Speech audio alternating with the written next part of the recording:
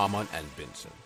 A vision for your future. The company Wicked Lasers has created a system called LaserCube. It is nothing more and nothing less than a small projector. Sorry. This one was thought and designed for bikes and motorized two-wheelers.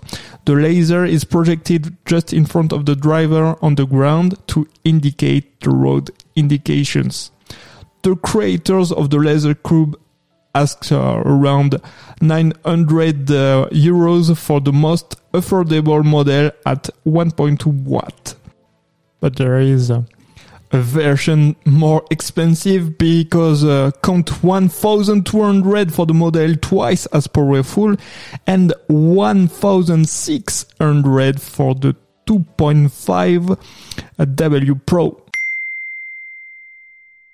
Hamann and Benson has launched the first public impact index to evaluate companies on their positive impact on our society.